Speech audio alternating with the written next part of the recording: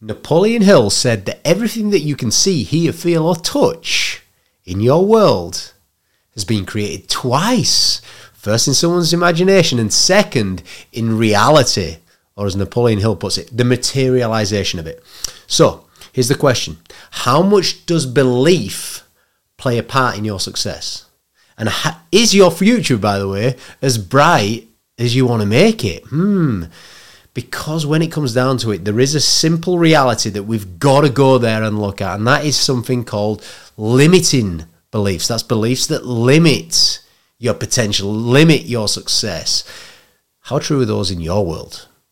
How true are those in the world of your loved ones, your family, the people, your colleagues at work? Well, that's what today's session's all about. We've got Jennifer Gittimer. She's author of Sales in a New York Minute. She's a mindset coach. She's a sales trainer. She knows all about this subject. Let's do this.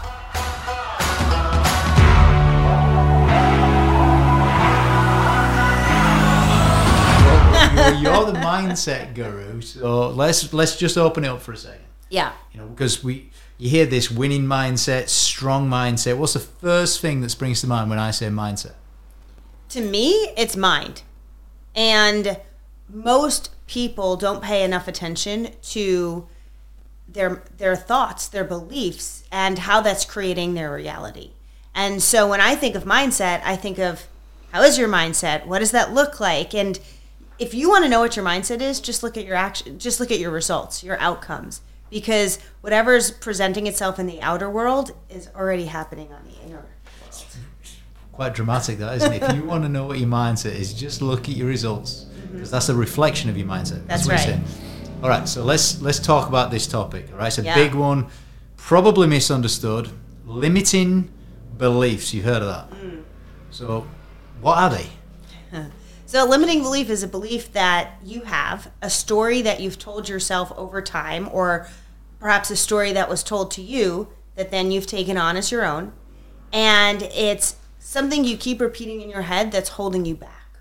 It's limiting you from taking the action that you need to take to create the results that you want.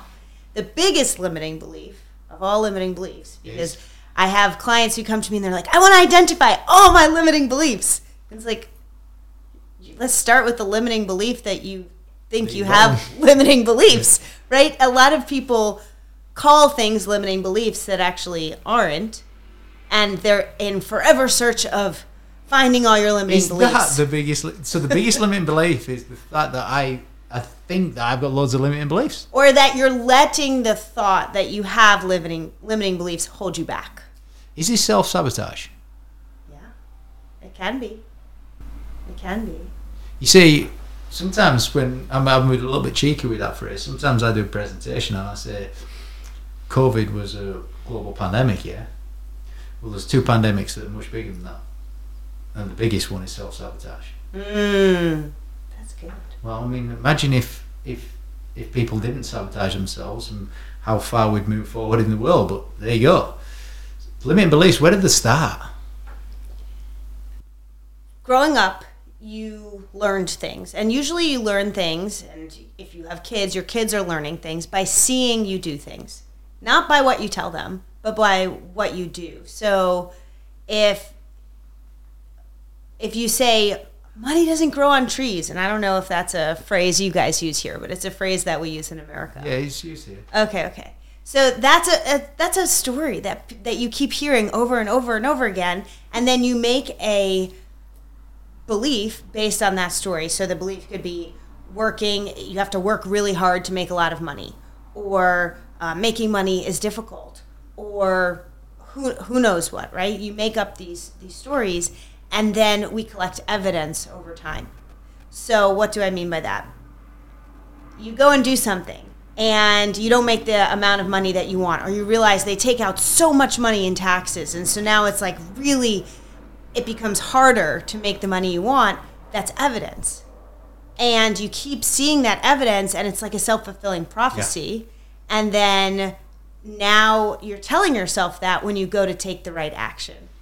But to couple with that, so that's a story that we heard and then told ourselves. Is that a form of self-protection as well? Is it like, that's all right because it happened like that. Is it part of making excuses? Oh yeah, this is all making excuses, but a lot of times people don't realize they're making that excuse, and they have to be they need someone to point out that to mirror for them the thoughts that they're having in their head that they're saying out loud, so that once they see them, they can't unsee them, right? Then they begin to see them through a new lens, and now you can do something about it. But often I think they don't even realize they're making excuses. Right, so having someone external to sort of hold the mirror up, like a coach or maybe a husband, wife, life partner type thing. They're not short of telling you your own flaws from time to time. Is that what you have to do to start to even identify limiting beliefs? Does you need an external to come in? So you can start on your own. You can start by journaling, writing down what your actual thoughts are, and then being reflective and looking at, okay, what am I saying? What am I saying to myself? What are those thoughts that I'm having that might be holding me back?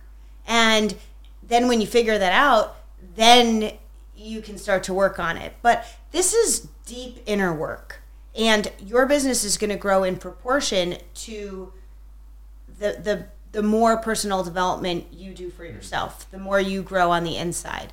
And so in my experience, it's always better to have someone guiding you through that. There's lots of apps now, isn't there, for reflections and meditations and all that kind of stuff. So I think more and more people are beginning to do it. But what are your thoughts around the good old sort of pen and paper, writing your thoughts down, and actually the process of journaling? And I think journaling is really powerful, but it's analyzing. Most people don't go back and actually analyze what they've journaled. They just get it out and they're like, okay, cool, I got it out, now what? Well, it's about actually turning backwards in your journal and looking at what you wrote down and being in the right state to do something about it. And by state, I mean, like, how calm are you? Where is your breath? Are you anxious and in fight or flight because you're not making enough money? And so now you're like, oh, I'm not making enough money. Money's really hard to come by. Money doesn't grow on trees. And you're writing down all your thoughts and you're like, well, I don't know. Is there a risk then that, because we want this, ideally, if I'm writing my thoughts down, I want it to turn to motivation. Is there a risk that this can turn to depression? There is a risk. And I can't say I can't compute that personally. What do you mean? I'm trying to put myself in the shoes of what you're saying here, and as I would self-reflect, I'd want to do something about it, like take action. Right. But do some people? Does it make them even worse? Well, it makes them even worse to keep it inside their mind. Because a thought inside your head is infinite. It keeps on looping and going and going. It's like a broken record. But a thought that's on paper is now finite because you've taken that thought out of your head. It can't loop anymore, and now you've taken the story down. So it's actually helpful. Yeah, exactly. It's less emotional, totally logical. We can look at it, probably be a bit more objective about it. 100%, yes. Is that one of the first things that you get people to do? Yeah. So one of the first things I get them to do is to breathe. Because most of the time our breath is caught in our chest. And when it's high and tight, you're in flight. When it's low and slow into your belly, you're in flow. You really sort of making me self-conscious about the posture, all this kind of stuff right now. No, it's just a matter of where is your breath, right? If you're going to do something that isn't something you do every day and it creates some anxiety, the first thing you need to check if you want to calm your body down is your breath. Which is, again, back to the state that you're in. Control the state, you can control the situation. Exactly. Limiting beliefs. How much do they hold people back? A ton. Everyone. Every single person, yes. Has got them. Oh, yeah. Yeah, even one of my coaches who has a $10 to $15 million business, he has them, right? And he'll tell us, like, I had this limiting belief about blah, blah, blah, and he's still finding them. The key is awareness then. The key is, like, acceptance. It's like, I'm just not a superhero. Right. And the key is not to search for them all the time, but once you've gotten the main ones that you know are holding you back, is to just live, take action. Action creates clarity. So take action, and then as you're taking action, something's going to come up and you can be more reflective because now you have the breath under control and you're doing things like journaling and getting your thoughts out on paper. Now it's like, oh, that was holding me back from making sales. Yeah, you're making me think about emotional intelligence, basically, because the first thing in emotional intelligence is just self-awareness, yeah? Mm-hmm. And the process of writing things down, getting them out, makes you self-aware. So this is a really cool thing. The word abracadabra. Abracadabra, right? You can't do it without the like. Yeah, you can. Okay.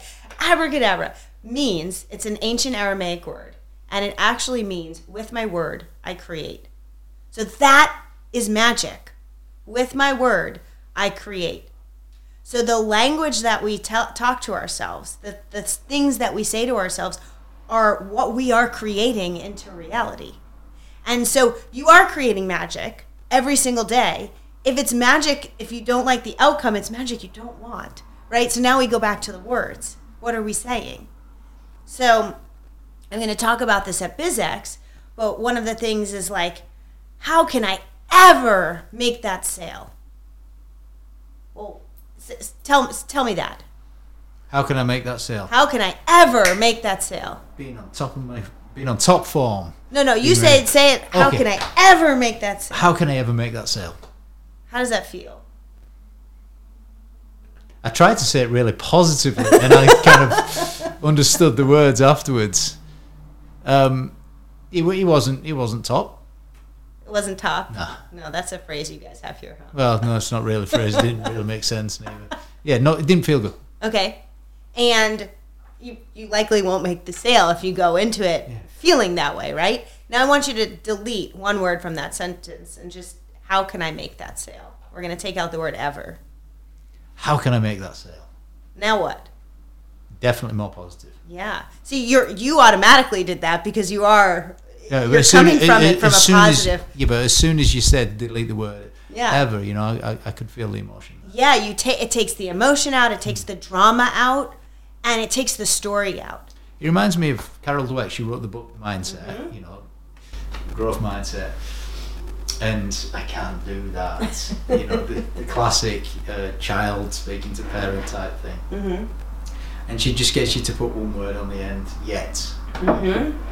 Which again is self-empowerment. So you delete the word ever, and you feel a bit more empowered. Oh, 100%. So now instead of your brain saying, I'm not going to make this sale. How can I ever make this sale? I'm just not going to make it. Your brain is going to, how can I make it? Let me think about, what do I need to do? What are the strategies? It takes the drama out, and now you're thinking strategically. What are the strategies I need in order to make the sale? Well, both of them examples that you've given, the process of writing it down takes you said drama out there. I'm just going to just put emotion. Yep. Takes the emotion out, and it focuses on objectivity and logic behind it. So how can I make this sale? Mm-hmm. Well, I could do this, I could do this, I could do this. Yeah. Is that what we want to get to? Yes. Logic overcoming emotion. So you want to be able to create emotion, but it's created, right, by uncovering what the person wants and where the emotional factors are. But going into it with your own emotion, especially if it's negative, isn't going to produce the results that you want. Ever get in a fight with someone and you're fighting, you're arguing, and then you cool down, you walk away, and 5 minutes later you think, I wish I had said that. Yeah. Well, you didn't say that in the moment because your body, your mind, everything is so tense, right? So if our mindset is in a tense place, that fight or flight, then it's really hard to be creative. It's really hard to push through. So if you're going into a sales opportunity and you're like, how can I ever make that sale? And you're all stressed out, or maybe the thought is, how am I ever going to pay my bills? My business needs to make more money, or I'm going to have to shut it down and go back and get a full-time job, and the threat of going back to corporate, all the things. And if those are the thoughts that are going through your mind, then you're not making really good decisions to drive your business to where you want it to be. So how important is composure then? Because this is what you're making me think here. Being calm, being calculated, being deliberate. How important is that in developing a winning mindset? So people don't talk about this. When you go to a sales training, they don't say, what are you doing today to balance your body and your mind? What are you doing today to set the right tone for your body? They don't talk about it, and it's so important. It's so freaking important. I do cold plunges. Jeffrey, my husband, thinks I'm nuts. Have you done them? Yeah. Okay. Love it. They're awesome, right? And what does it get you to do? It gets you to regulate your breath. So it's a really great practice. I like the feel breathing. On the skin. Well, I like it too, It. but you have to get used to it, right? You probably didn't like it the very first time. It was a little cold, I would imagine. And so what are some of? I mean, I do lots of things like sauna, cold plunge, meditations. I have a mat that I lay on that creates alpha state so that it pulses, PMF pulsation, to get you into a relaxed state. So there's all these tools that exist. Why do you do all that? Because I know the more calm my body is, the more creative I'm going to be, the better I'm going to be able to go into situations and create the outcomes that I want. How connected is the mind to the body? 100%. It's totally connected. The more calmer your body is, the calmer your mind. Yeah. They say the body that book, The Body Keeps the Score? Yeah. So it's like if you have an ailment and you're like, oh, why do I keep getting these headaches? Well, something is giving you headaches, right? And it may be something in your environment. It may be some food you're eating. And it may also be something going on in your mind. Did we change the question there? Why do we keep getting those headaches? How can I find out what's giving me these headaches? Right. How can I cure these headaches, right? Like how can I heal them? And so that's right. The questions you ask yourself are so important. Which brings us back down to that journaling part that you talked about earlier on. So composure and calmness is clearly important in developing a strong mindset. What else is important? Being aware when your mindset isn't in the right place so that you can reset it. So I'll give you an example. I was in New York City, and the prospective client I was going to visit gave me the wrong address. And it was the middle of the winter. It was freezing cold. I'm in my winter jacket. I'm in my sneakers, because you walk in New York in your sneakers, you carry your heels. This was almost 10 years ago. So I had a big projector. It was heavy. And I'm carrying a whole bunch of stuff so I can make my presentation. Yeah, exactly. Now you can plug into the TV. It's so easy. You need a cord. Okay, so I'm carrying a whole bunch of stuff. It's freezing cold. There's snow on the ground. And I am sweating because the address, I think it was 23, did not exist. There was a 21, there was a 25. And I'm looking, I'm going to the deli. Where's 23? They're like, it's a parking lot. There's no building there. I go into the hotel. They're like, no. So I can't call my prospective client because she's on a plane to Los Angeles, which from New York to LA is 5 hours. I'm like, oh, what am I going to do? I'm freaking out. I thought I was going to be 20 minutes early. Now I'm going to be late. Some thought occurs in my mind. What if she inverted the numbers? And what if instead of 23 it was 32? I have nothing to lose, right? I just have stuff to gain, so let's go try it. So I walk to the opposite, the inversion. I go to the doorman. It was like a residential building. By any chance, does this meeting meet here on the 5th floor? And he was like, yeah. Oh. How did that come to you then? That was a God moment. That was universe, God, whatever you believe in. I don't know about that. That was. You worked it out.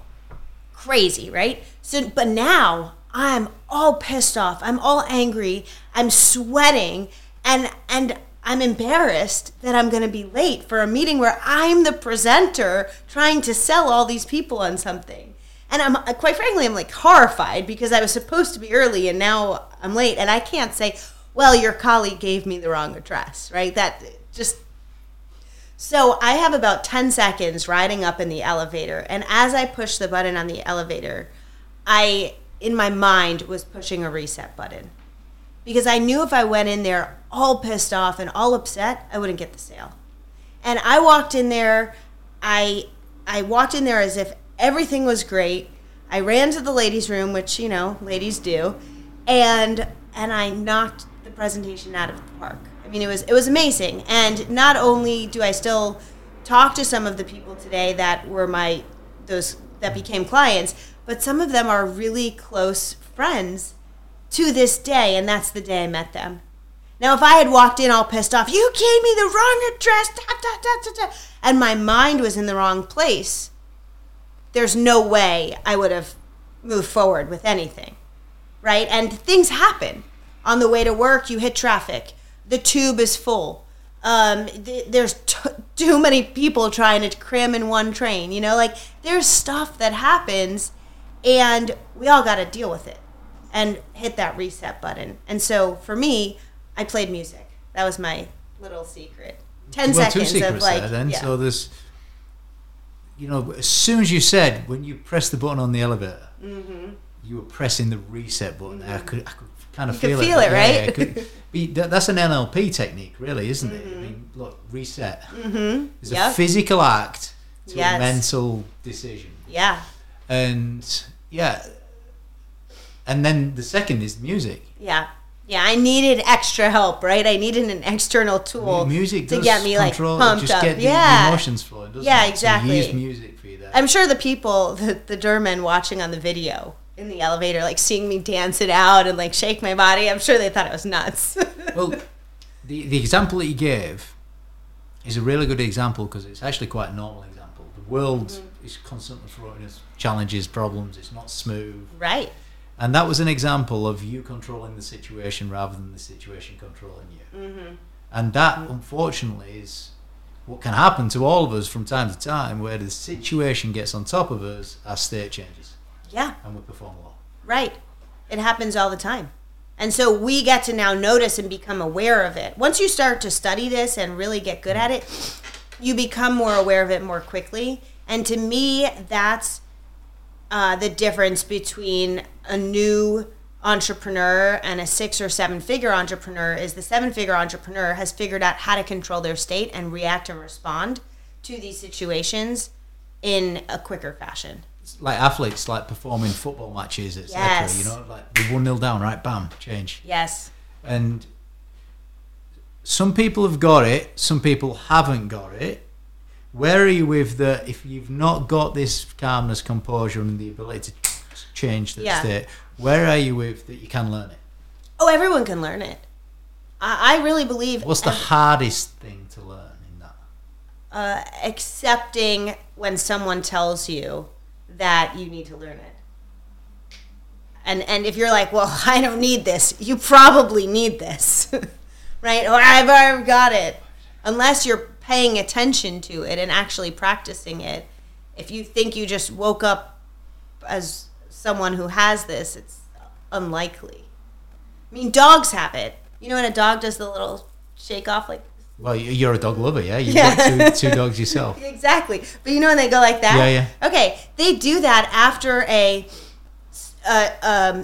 anxiety-creating event. So another dog comes close to them that they don't like, they walk away and they shake it off. Maybe they see something that my dog does it after she sees birds because she wants to go for the bird. She can't get it. She's like, oh, I thought I was going to have bird soup. And I'm holding her back and then shake off. Okay. Why don't we shake off as adults, right? We keep that energy stuck inside our body. And as kids, we're told, like, kids having a temper tantrum is actually a good thing. Now, if you're out in public and your kid is having a temper tantrum, you're telling them to, like, calm down, be quiet, stop. But really what they're doing is they're trying to get the anxiety out of their body. And so we are, as parents, when we tell them, like, don't do that, we're not giving them a tool of what to do. Do the opposite.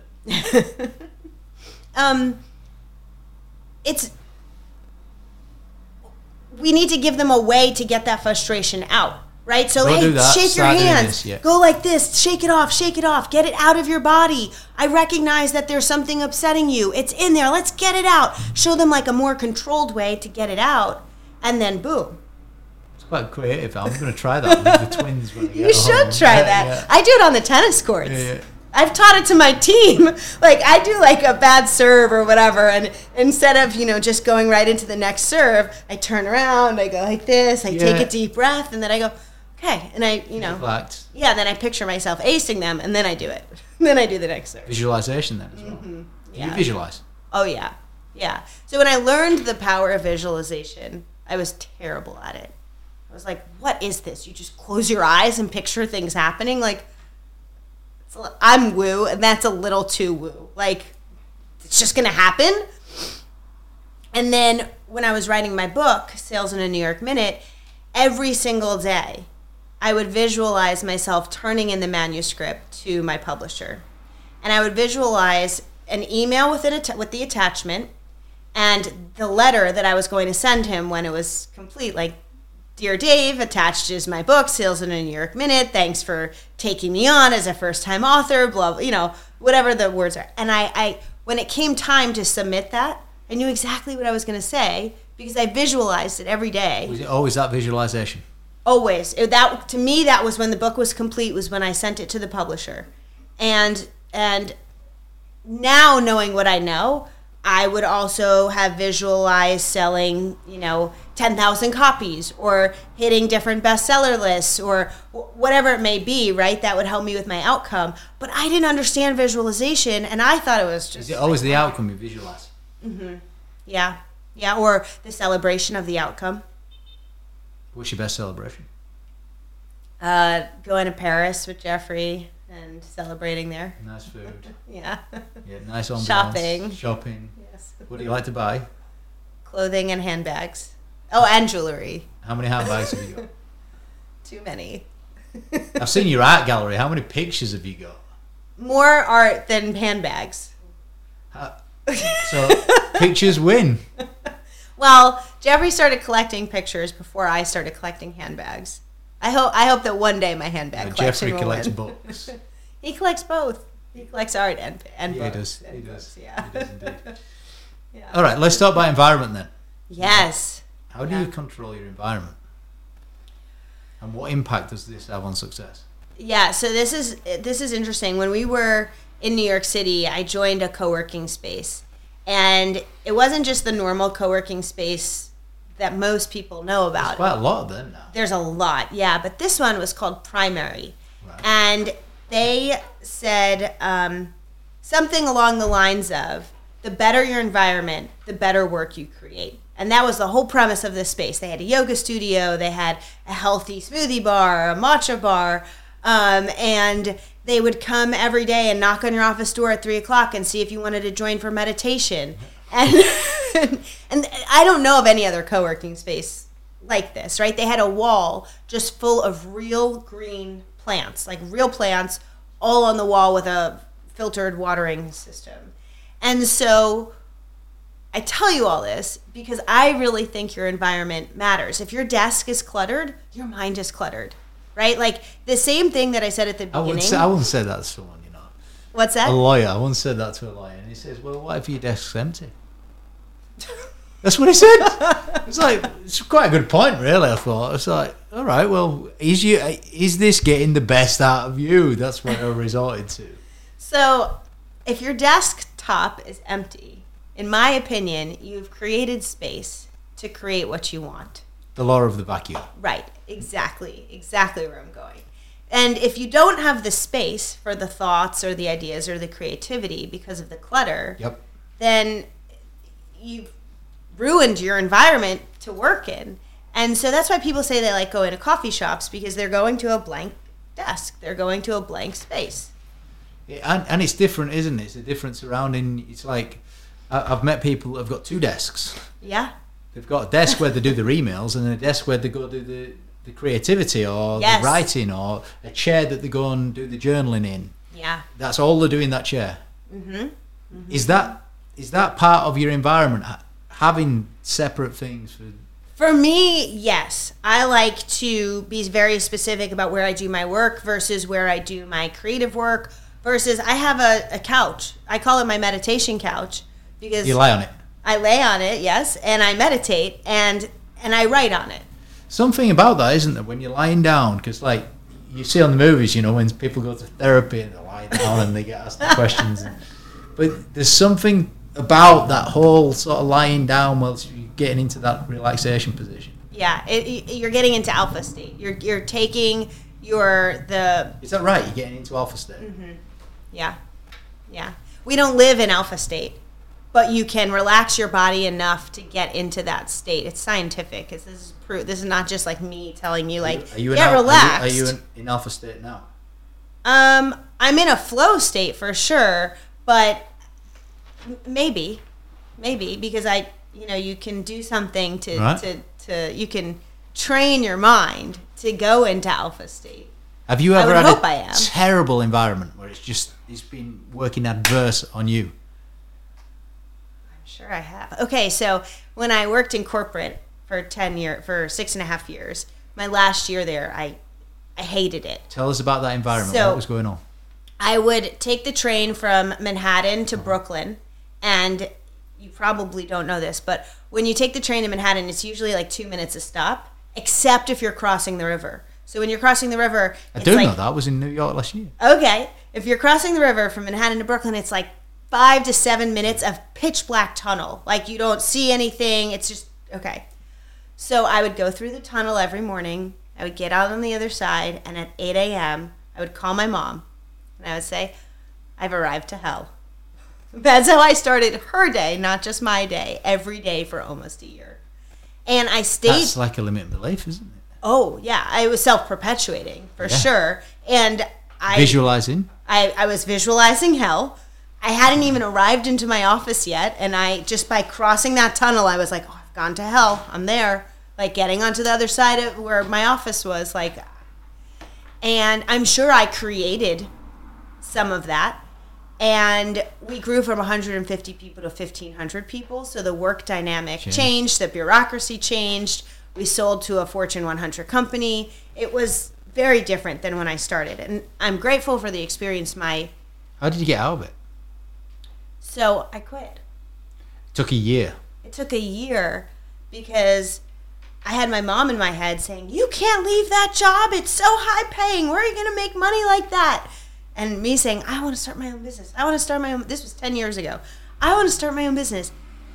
And not having enough belief in myself to actually go start my own business. How did the belief creep up then? What changed for you to make that decision and not take the action of doing it? Yeah. So the idea came to me of what I wanted to do. I was really good at helping salespeople. I had one of the top performing teams at the company, and I was given more and more responsibility. And just one day I was like, all these other voices of what everyone else is saying doesn't matter, because they don't have to wake up and live my life. I'm waking up and living my life, and so I get to decide, right? You're the only person living your life. You get to decide how you're going to live it and what decisions you're going to make. And the belief just kicked in, and I think I got so frustrated with the stuff going on in my job that it was just, I'm going to do this. And I chickened out. So I quit, and then instead of starting my own business, I took another job. Because I was a total chicken, and I was at that job for 2 months. The boss did things that I would never do. We differed in our definition of ethics. I have them, he didn't. And for example, we made all this money. I don't have them on my LinkedIn, or no one knows the company, but we made all this money, and I know because I was in charge of sales and operations. And he told me to call everyone and tell them we didn't have money to pay them. I'm like, huh? I'm like, where'd the money go? Hundreds of thousands of dollars. Oh, I took it. It was profit. That's not profit. That's not how it works. And I didn't feel comfortable calling people who did their work to say, hey, we can't pay you. It didn't jive with me. And I thought, I'd be a way better boss. I can do this. And so seeing how someone else ran their small business firsthand and knowing how I would run mine finally gave me the confidence that I needed to go do it. So you got the confidence to do it now. So you made the decision, and how did it happen? So I gave my notice. I walked in, gave my notice, quit, and that was the Monday after Thanksgiving. And then that Tuesday, I incorporated my business and just moved forward and took massive action. What do you mean massive action? I did everything I could to begin making sales, because the lifeblood of a business is sales, right? Is revenue. And so you don't have a business unless you're creating sales. And so I upped my networking game. I started going to networking meetings every single morning, 5 days a week. And some meetings I was meeting 15 people, some I was meeting 150 people. Not, I didn't talk to everyone in the room, but making connections, following up, having one-to-ones, networking to see, because this was 10 years ago, so the internet social media wasn't as big, and I grew my entire business on referrals and networking. Amazing. Yeah. Let's talk about big thing then.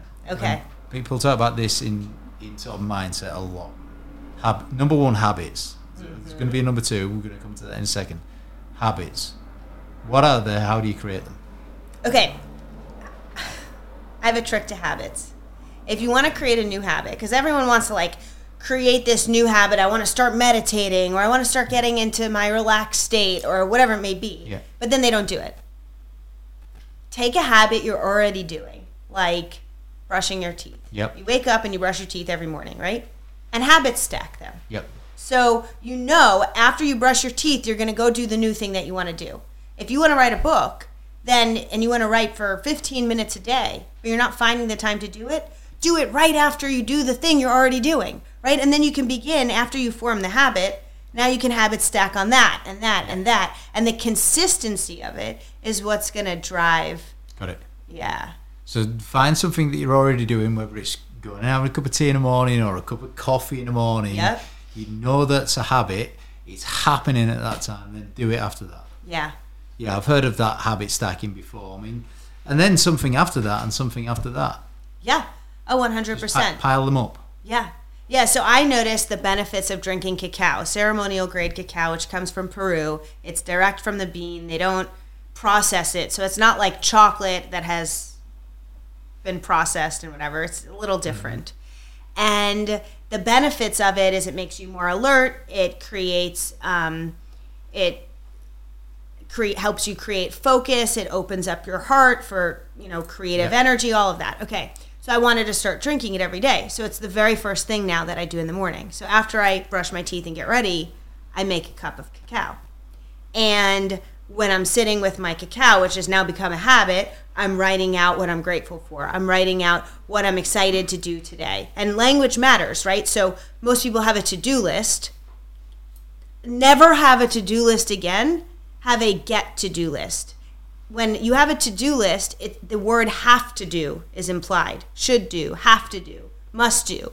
What are you saying? Get to do? Yeah, you get to do it. These are opportunities that you get to do it. And so add in the word get, like I get to do these things. I heard from another great actually, turn the to-do list into a to achieve list. This is the outcome of what, sales meeting at 10 on someone's to-do list versus have an amazing meeting with John, make him feel amazing, and get the deal sealed. That's so here's part of the reframe why I like get to more than achieve. Yeah. On my to-do list today is to call the phone company. Calling the phone company is annoying. Yeah. Right? You have to hold. Then you usually talk to someone whose first language is not yours. And there's, it's just frustrating and you have to go back and forth. Okay. But when you get to do it, then it actually makes you think about why. Okay, well, I'm fortunate enough to have a phone plan. And I'm grateful now that I have a phone plan that I get to be able to call my company and fix the issue that's going on. Right? It changes. I think it creates gratitude. sometimes for things that you normally wouldn't have gratitude for. Do you ever does it ever create resentment or like a sarcastic feeling like today I get to make 20 phone calls? Well, if that's your feeling about it. Exactly, but does that happen? Does that happen? Is that reality? It can happen, but if you're catching yourself doing that, then you might not be in the right job, right? Exactly. Go have a word with yourself. Like, if you're so unhappy doing the things that are going to help you create success, then why are you doing those things? Why are you in this position? You get to wake up and do what you love every single day. You get to. You don't have to. You get to. Right? So if you hate doing what you're doing, then maybe you're in the wrong role. It's really powerful what you just said. If you're so unhappy in doing what you've got to do to create success, it's not the right fit. That was a reality check. You're candid there, but it's just reality. It's like, come on, this is what you get to do. Right. Does sometimes people need to fall back in love with that? Sometimes. I'm trying to think of an example, but I think once you become so disenfranchised, then it's also worth looking at, do I need to, or not do I need to, because need is pressure language, but can I fall back in love with what I was doing, or is there something better for me in the future? And you get to ask yourself that, right? You get to journal on that and ask yourself that and figure that out. But if you hate Mondays, like Sunday night, you have that feeling of like, oh, tomorrow's Monday. Like, oh man, I have to go back to work tomorrow. It's pretty obvious that you're not doing the thing that is meant for you. How important are routines? Routines are okay. You know how kids need structure? They thrive off of structure, right? Yeah. So growing up, we were thriving off of structure. Yeah, it's true. Right? So why do we think as adults we no longer need structure? Like, oh, I get to do something different every day. That's great, but how are you creating a structure and routine around it so that you're actually moving it forward, right? Like, if you're in a different place every single day, it's actually not great for you, right? The part of the reason why I love waking up at the beach, because we have a place at the beach, is I have my routine. I wake up. How often do you go to the beach? As often as possible. Every month? Oh, yeah. Yeah. I spend about 80% of my time there. Playing tennis? Uh-huh. Not 80% of my time playing tennis, but 80% of my time at the beach. But part of the reason I love it is because I know, okay, on Mondays I have a lesson with my coach. On Tuesdays I have our match. On Wednesdays I have another lesson with my coach. And I wake up and this is the first thing I do after my cacao before I go get to work. And gratitude. And and all those things, right? Setting my day up for success. And it often means I'm working a little bit later in the day because in the morning I'm taking care of me. Yep. But I have those routines set for me, and it creates quantum leaps when you have a routine for yourself. It's that simple. It creates quantum leaps when you have a routine for yourself. You heard it here today, folks. That's right. Right. Got some quick fire questions for you. Okay, let's do it. I'm so ready. Quick fire. What's your favorite book you've ever read? It's by Elmer Letterman, The Personal Power of Creativity. Why? It's an old book. Most people have not heard of it. Right. And Jeffrey introduced me to the author, Elmer Letterman. Anything he writes is amazing. And is it because you've met him? No, he's dead. I have not. It's like how old is it? Maybe the 20. I don't know. Okay. It's like really old. It's old, but it's still relevant, and it's so good. And you read it, and you're like, how did he know this back then? Yeah, some of the best books. What's your favorite movie? I don't have one. Come on, I only like comedies or rom-coms. Right, favorite comedy. I don't remember movie names. I fall asleep during every movie. Yeah, give us your favorite movie quote. I don't have one. I really don't know. Favorite rom-com. I don't. I'm not. Why do you like rom-coms? I want to watch something that's happy and lifts me up. You know, I don't want to watch something that's scary and I'm going to have nightmares, right? Like, I'm trying to keep my state positive, so. How often do you watch rom-coms? When you get back to New York. Year. No, when you get back to New York, you've got to make Jeffrey get him a watch free rom-coms Oh, on the weekend. boy. Right, you're having a movie weekend. All right, and you're going to tell me the name of the ones you choose. I'll tell you the name when yeah. What's your favourite music?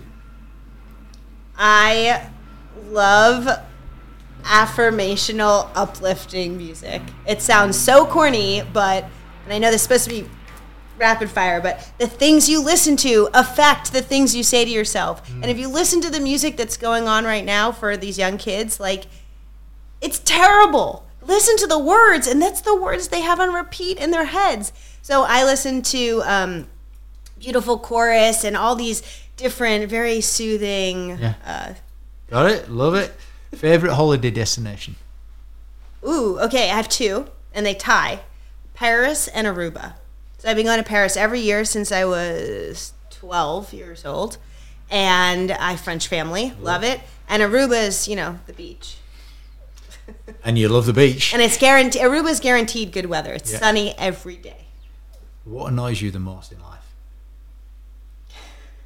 So I was listening to your podcast with Jeffrey, and it's idiots. I hate stupid people. Like, it's the same thing.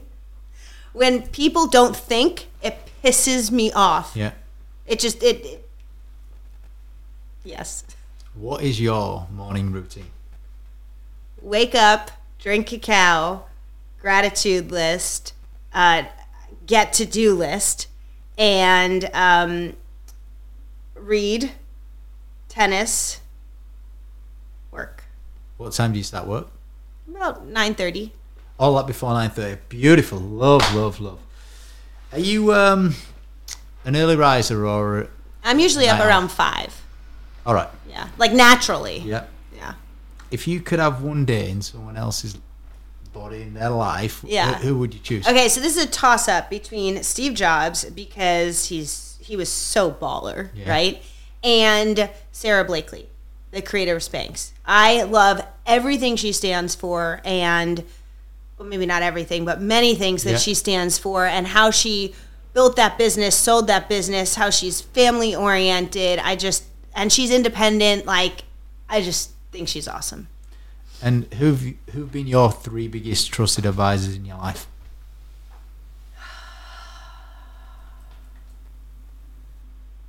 My husband Jeffrey, who you all know. What have you got from him? Positivity, yes, attitude. He's constantly challenging me and reframing thoughts, and pushing sales further and further, and showing me I can do it. Just a lot. My mom, she owned and sold a business, and both my parents were very successful. They printed and manufactured books, and she's great at business, and so it's great to bounce things off of her. And I'd have to go with,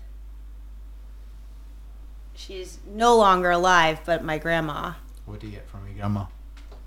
She taught me how to be a lady, and on her deathbed, she told me to always have nice nails, because ladies always have nice nails. Thank you. And you've got an aura ring as well. Oh yeah, you need the aura ring. And she taught me to be kind and to always be happy for other people, like never have any jealousy. Just lots of lessons over time. Amazing stuff. And if you could speak to the viewers right now and encourage them to take one action from this conversation, what would it be? Check your mindset. It doesn't matter what the weather is outside. It matters what the weather is inside your head. It matters what's going on in your head at all hours. And here it rains a lot, right? So, check your mindset. Check your mindset going into everything that you do, and ask yourself, is this frame of mind going to help me create what I want, or is it going to hurt me? And then you know what you need to do. If you knew you were going to succeed, categorically, definitely, what would you do? What I'm doing? I would help more entrepreneurs and female business owners grow their business. And I would start a second business, which I'm doing. to offer tennis tournaments. Have you started that business? I'm starting it. It's in the works. I got my costs down. I'm building out the plan right now. Cool. Yeah. So you're going to do that? Oh, yeah. Yeah. What's been your favorite thing that we've discussed today about this conversation? I've enjoyed the whole conversation. I think this has been a lot of fun. I liked that you, when I said drama, like the mind drama, you brought it back to emotion, which is what it is. And the habits and the routines, I think, get undervalued, and they're way more valuable than people want to pay attention to. So, I loved your simplicity on it all. Oh, thank you. Thank you very much. Yeah.